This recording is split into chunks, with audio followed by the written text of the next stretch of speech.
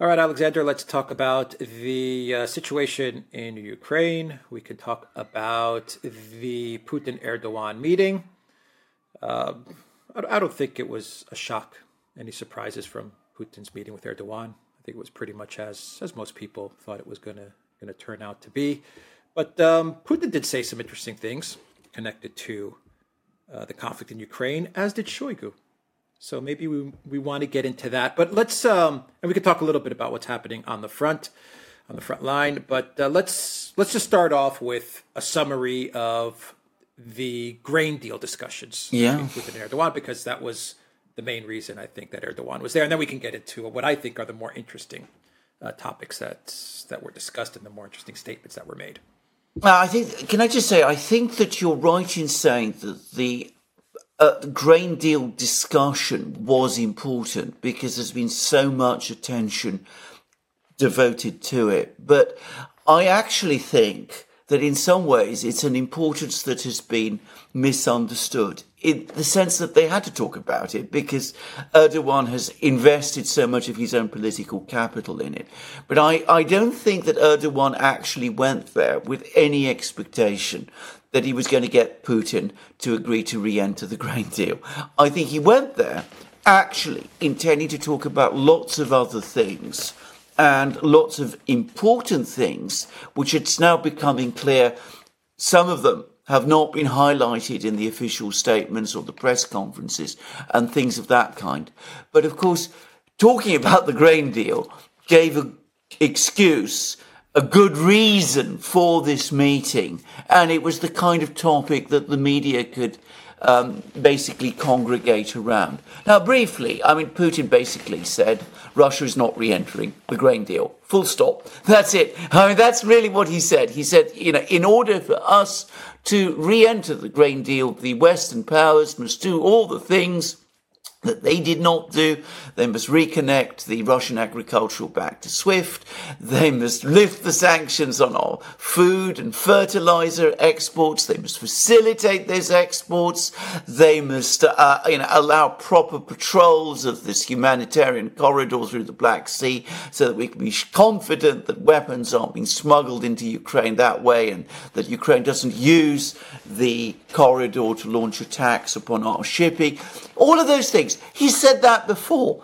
And then Erdogan says, well, we're going to continue to work with the UN and with the West to try and satisfy all your concerns. And we want the Ukrainians to soften their stance, which is exactly what Erdogan has also said. So it's essentially just a restatement of positions.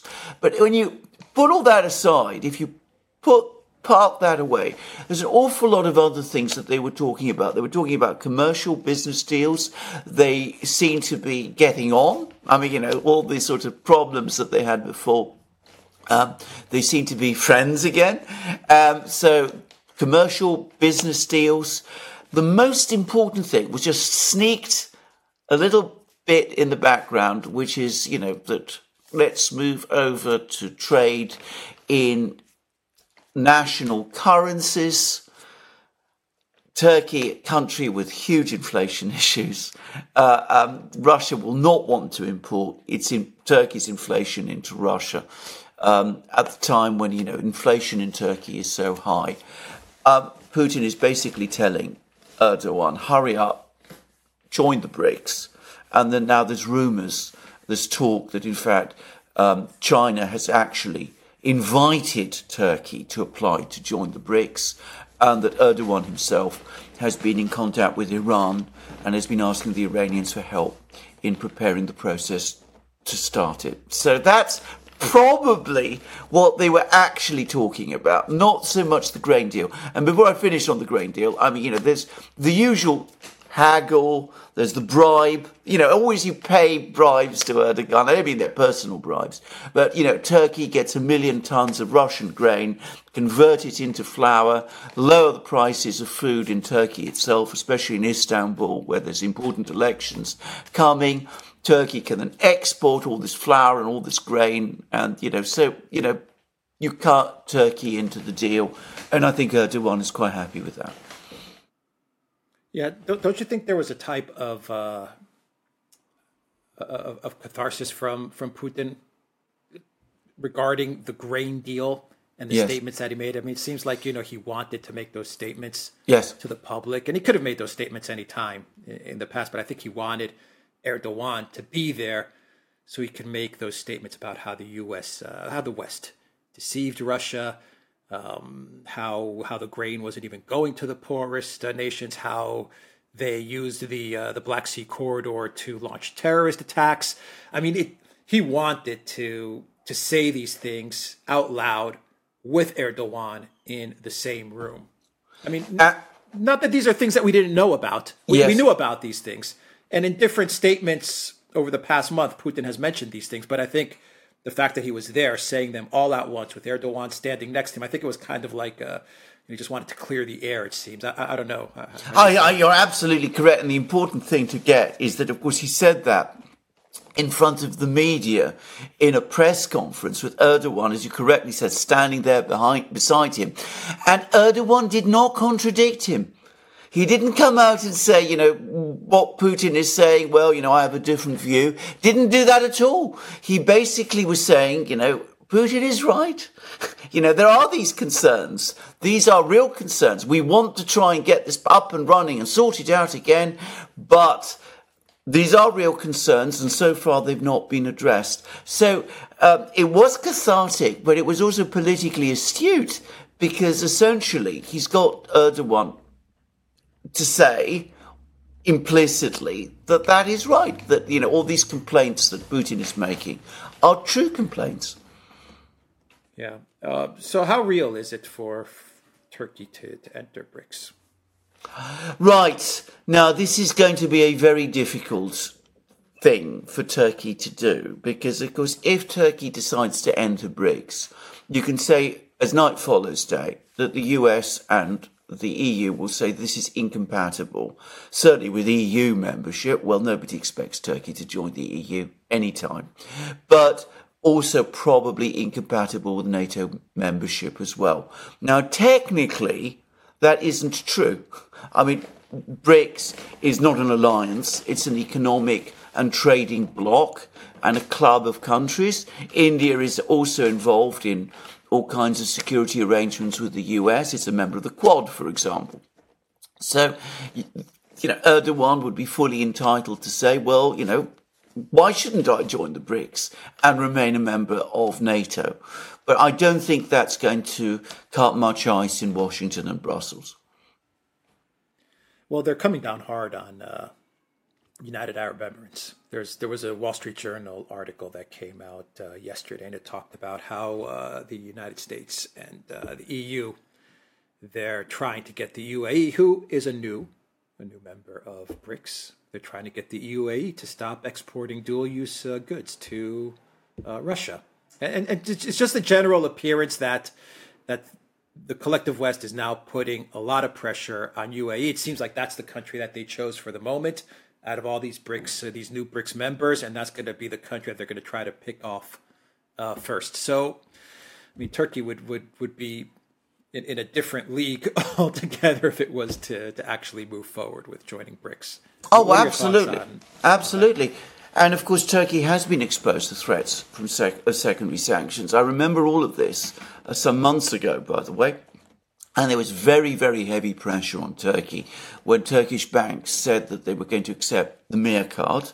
And a lot of Turkish banks opted out of it. And then, of course, arrangements were done off, the scene. And you can apparently use the Mir card in Turkey, but it is not completely straightforward. But, Russian tourists are able basically to use the Mir card. If Turkey joins the BRICS, it can't realistically enforce sanctions against Russia. And that's, I think, one of the fundamental problems. And when the US and the West are coming after the UAE, to be very clear about this, what they're trying to do is they're trying to use the sanctions tool to undermine BRICS, because UAE is now part of BRICS. Because if you're going to have a global trading arrangement, with UAE involved as part of BRICS, you can't have a trading arrangement, a commercial arrangement, if you're simultaneously imposing the kind of sanctions that the West wants the UAE to do. Now, the UAE government knows that the officials there, the Emirates leaders, understand that very well. I'm sure that they will do what all of these countries do. They'll say, "Oh yeah, we'll agree. We'll go along with some of your sanctions. We won't enter into any official commitments to do it, but we have we promise you that we're not going to export dual-use technologies to the Russians," and then they'll just go on and do exactly what they've been doing up to this point, because that's, I think, what is going to happen. And of course, the West can't realistically sanction the UAE because it is a critically important oil producer. Yeah. Putin also said that Ukraine was launching drone attacks towards the pipelines of the South Stream, of the South. I thought that was an interesting statement as well. Yes. Like, but it's also, Ukraine is attacking Turkey, is basically, or Turkish infrastructure, is basically what Putin was saying, yeah. It's absolutely true, and it's not entirely news either, because, of course, there were those Russian surveillance ships which were there, keeping an eye on the Turk Stream pipelines and things, and Ukraine was launching these drones, these waterborne drones, towards those ships, and that was basically what that was all about. It was clearly an attempt to disrupt Russian surveillance and protection of the Turk Stream pipelines. And there was some speculation that the Ukrainians were doing that in order to gain leverage over Turkey, and that one of the reasons why Erdogan was so accommodating to the Ukrainians, to Zelensky, when Zelensky turned up in Turkey, was in order to get the Ukrainians to stop doing that. But the Russians were not pleased, and of course what's happened is that he's now pointedly reminding Erdogan that Erdogan's Ukrainian friends are acting contrary to Turkey's economic interests. Did Erdogan get what he was promised from Biden when he made the move against Russia, if you want to call it against Russia, where he released the Azov guys and he accommodated Ukraine and Zelensky? Did he get the IMF loan? No, that he was asking for? He hasn't got the IMF F-16 deal. He's not going to get the F-16 deal. The F-16 deal is not coming his way, and the IMF loan isn't coming his way either. We've talked about Erdogan so many times. The man, he has this compulsion to do this, to act like the scorpion, stinging, was it the frog, or I can't remember what it was, the animal. I mean, the frog, when they cross the street, he does this with the Russians all the time. He does this in return from promises from the West, and those promises are never honoured. But he goes on doing this, annoys the Russians tremendously when he does it. But he does it because he always wants to bargain. It's, a compulsion that he has. And of course, he also has deep down, I think, a kind of resentment towards the Russians, that he doesn't want to feel completely dependent on them. And, he's somewhat intimidated by Putin, who's a much more powerful figure than he is. And he feels sometimes constantly this need to assert himself against Putin. But, I see no sign of this IMF loan. I don't even know that there's serious discussions about this. And in the meantime, the F-16s, they have to be approved by Congress, and I don't think there's any chance that that's going to happen. Yeah, I wonder what changes if Turkey enters BRICS. Everything. And what changes for Turkey? What changes for Turkey, and what changes for the world? I don't want to say there's no turning back. Obviously, you can leave BRICS, I guess, if you want to as well. I don't know. I'm not so familiar with the legalities of entering BRICS or anything like that. But, Erdogan's not going to be able to pull these stunts with Russia if he makes the decision to enter BRICS. Perhaps he could solve his monetary issues, maybe. I don't know, maybe, BRICS and China is a way to solve that. He's tried everything with the collective West, it seems, and it hasn't been able to solve Turkey's domestic economic issues, but maybe BRICS can help him sort that out. I don't know. But the collective West is going to really go after Turkey hard as well. I mean, they're not a stranger to coups. That's not at all. Just, 7 years ago. It wasn't that far long ago when there was a coup towards Erdogan. So I mean, I'm just trying to think. That a lot would change if Turkey did make that move. A lot would change, I think, with Turkey and its position in the region, in Eurasia, in the Mediterranean, towards Greece, towards Cyprus, towards NATO. I mean, that would be just. It would probably be the biggest geopolitical news that we could possibly get as far as BRICS enlargement is concerned, and NATO and the shift to a multipolar world. Yeah, absolutely, it's an absolutely transformative event. I mean, if Turkey joins BRICS, then of course the United States and the collective West will face the first defection that they've ever experienced, made by a core member of the Western Alliance. I mean, I think that's an important thing to say. I mean, we've had countries all over the world which have changed allegiances, but they've never been a NATO state. No NATO state has ever turned its back on the West in that kind of a way that would happen if Turkey were to join the BRICS. So, I mean, that would already call into question the whole structure of the collective West. It would mean that, you can actually leave. I mean, up to this point, NATO absolutely has been Hotel California. You can join, but there's no way out. But if Turkey leaves, I mean, it'd be an even bigger event, for example, than Britain quitting the EU, a much bigger event than Britain quitting the EU. And of course, it comes with enormous strategic significance. It's got a huge army. It's got a significant industrial base. It controls access for NATO to the Black Sea, so they would lose that. And of course, if you look at it from the other side, it controls access to the Eastern Mediterranean for the Russians. I mean, it would be a massive change in the strategic balance of power. And it would mean a fundamental change in Turkey. It would mean that it would cease to think of itself as a country which was moving towards the West. It would start to rethink of itself again as a Eurasian country. It would come closer to Russia and Iran and China and perhaps even the Middle East. It would change its entire perspective and philosophy and conception of itself if it were to do that. And, it's perhaps still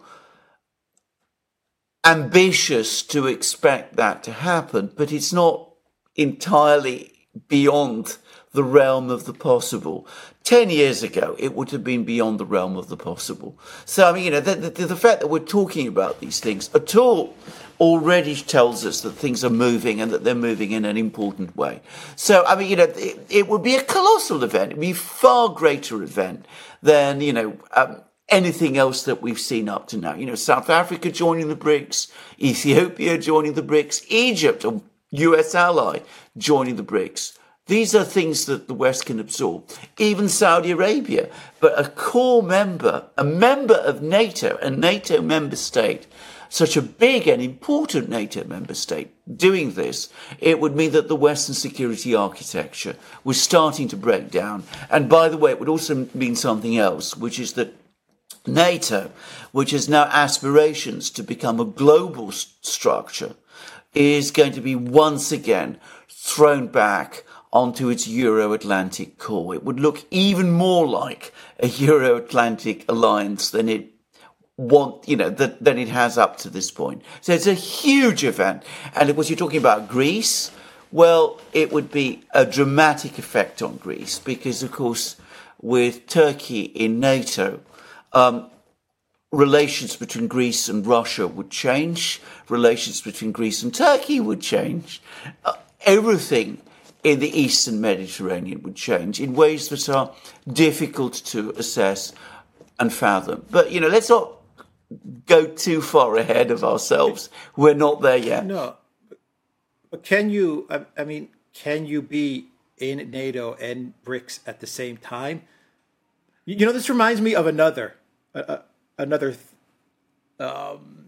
incident that happened in 2013-14 about a country that wanted to join the West, but also wanted to join the, let's say, the Eurasian bloc, the Russian world. And that country was Ukraine. 2013-14, Ukraine was in a position where they said, you know, we would like to keep relations with Russia and the Eurasian Union, and we would like to deepen those relations, but we'd also like to join the European Union. Now, at the time, Russia and Putin, I remember Putin was very clear about this. He said, that's fine. You can be in both. But I remember the EU said, no way. It's either us or it's them. So Russia said you can be in both. That's fine with us. The West said no. You have to choose either us or them, and we know the rest of the story. Could that be a position where Turkey drifts towards? I mean, yeah. Would the BRICS be okay with having Turkey in BRICS and being part of NATO? And would NATO then come out and say, no way, you can't be part of BRICS and be part of us? That is exactly what would happen. That is precisely what would happen. NATO would not accept it. The BRICS would. The BRICS will. I mean, the BRICS says we are not an alliance. I mean, that's its you know its magic key, if you like. So you know, India has these security relationships with the United States. It's part of the Quad. It has all kinds of other agreements on security with the United States. It imports weapons from the United States. And China has complex relations with India, but they all say, look, it doesn't matter. You can still be a member of the BRICS. And if Turkey wants to join the BRICS and wants to remain a member of NATO, well, the other BRICS states will say, fine, we're not problems. There's no problem with that. We're a trading system. We're not a bloc. That's their official position. The Americans and the Europeans will never accept that, because as far as they're concerned, BRICS is a bloc, and it is they define it as an anti-Western bloc, because they understand that if this bloc eventually develops and strengthens, then that will weaken the West's current dominance of the world, of the world's global trading system. So the West will not accept that, and they will do exactly what they said to Ukraine. They will say to Turkey, it's either us or them. It's a binary choice. You have to decide which side you're on. And exactly as happened with Ukraine, I'm afraid there is a risk that could create problems in Turkey. The difference is that in Ukraine, in the lead up to the 2014 crisis, there was a trickle of support away from Russia and towards the West. I mean, the West was very effective in building up support for itself in Ukraine. In Turkey, it's been very much in the opposite direction. So, you know, they would be pushing against the stream there. Yeah. Okay, so let's end the video there, and we'll do a second part where we'll talk about with the statements from Putin and Shoigu about the big counteroffensive, and we'll also talk about what's going on the front lines. So, theduran.locals.com. We're on Rumble, Odyssey, BitChute, Telegram, and Rockfin, and Twitter as well. Duran Shop, 10% off. Use the code GOODDAY.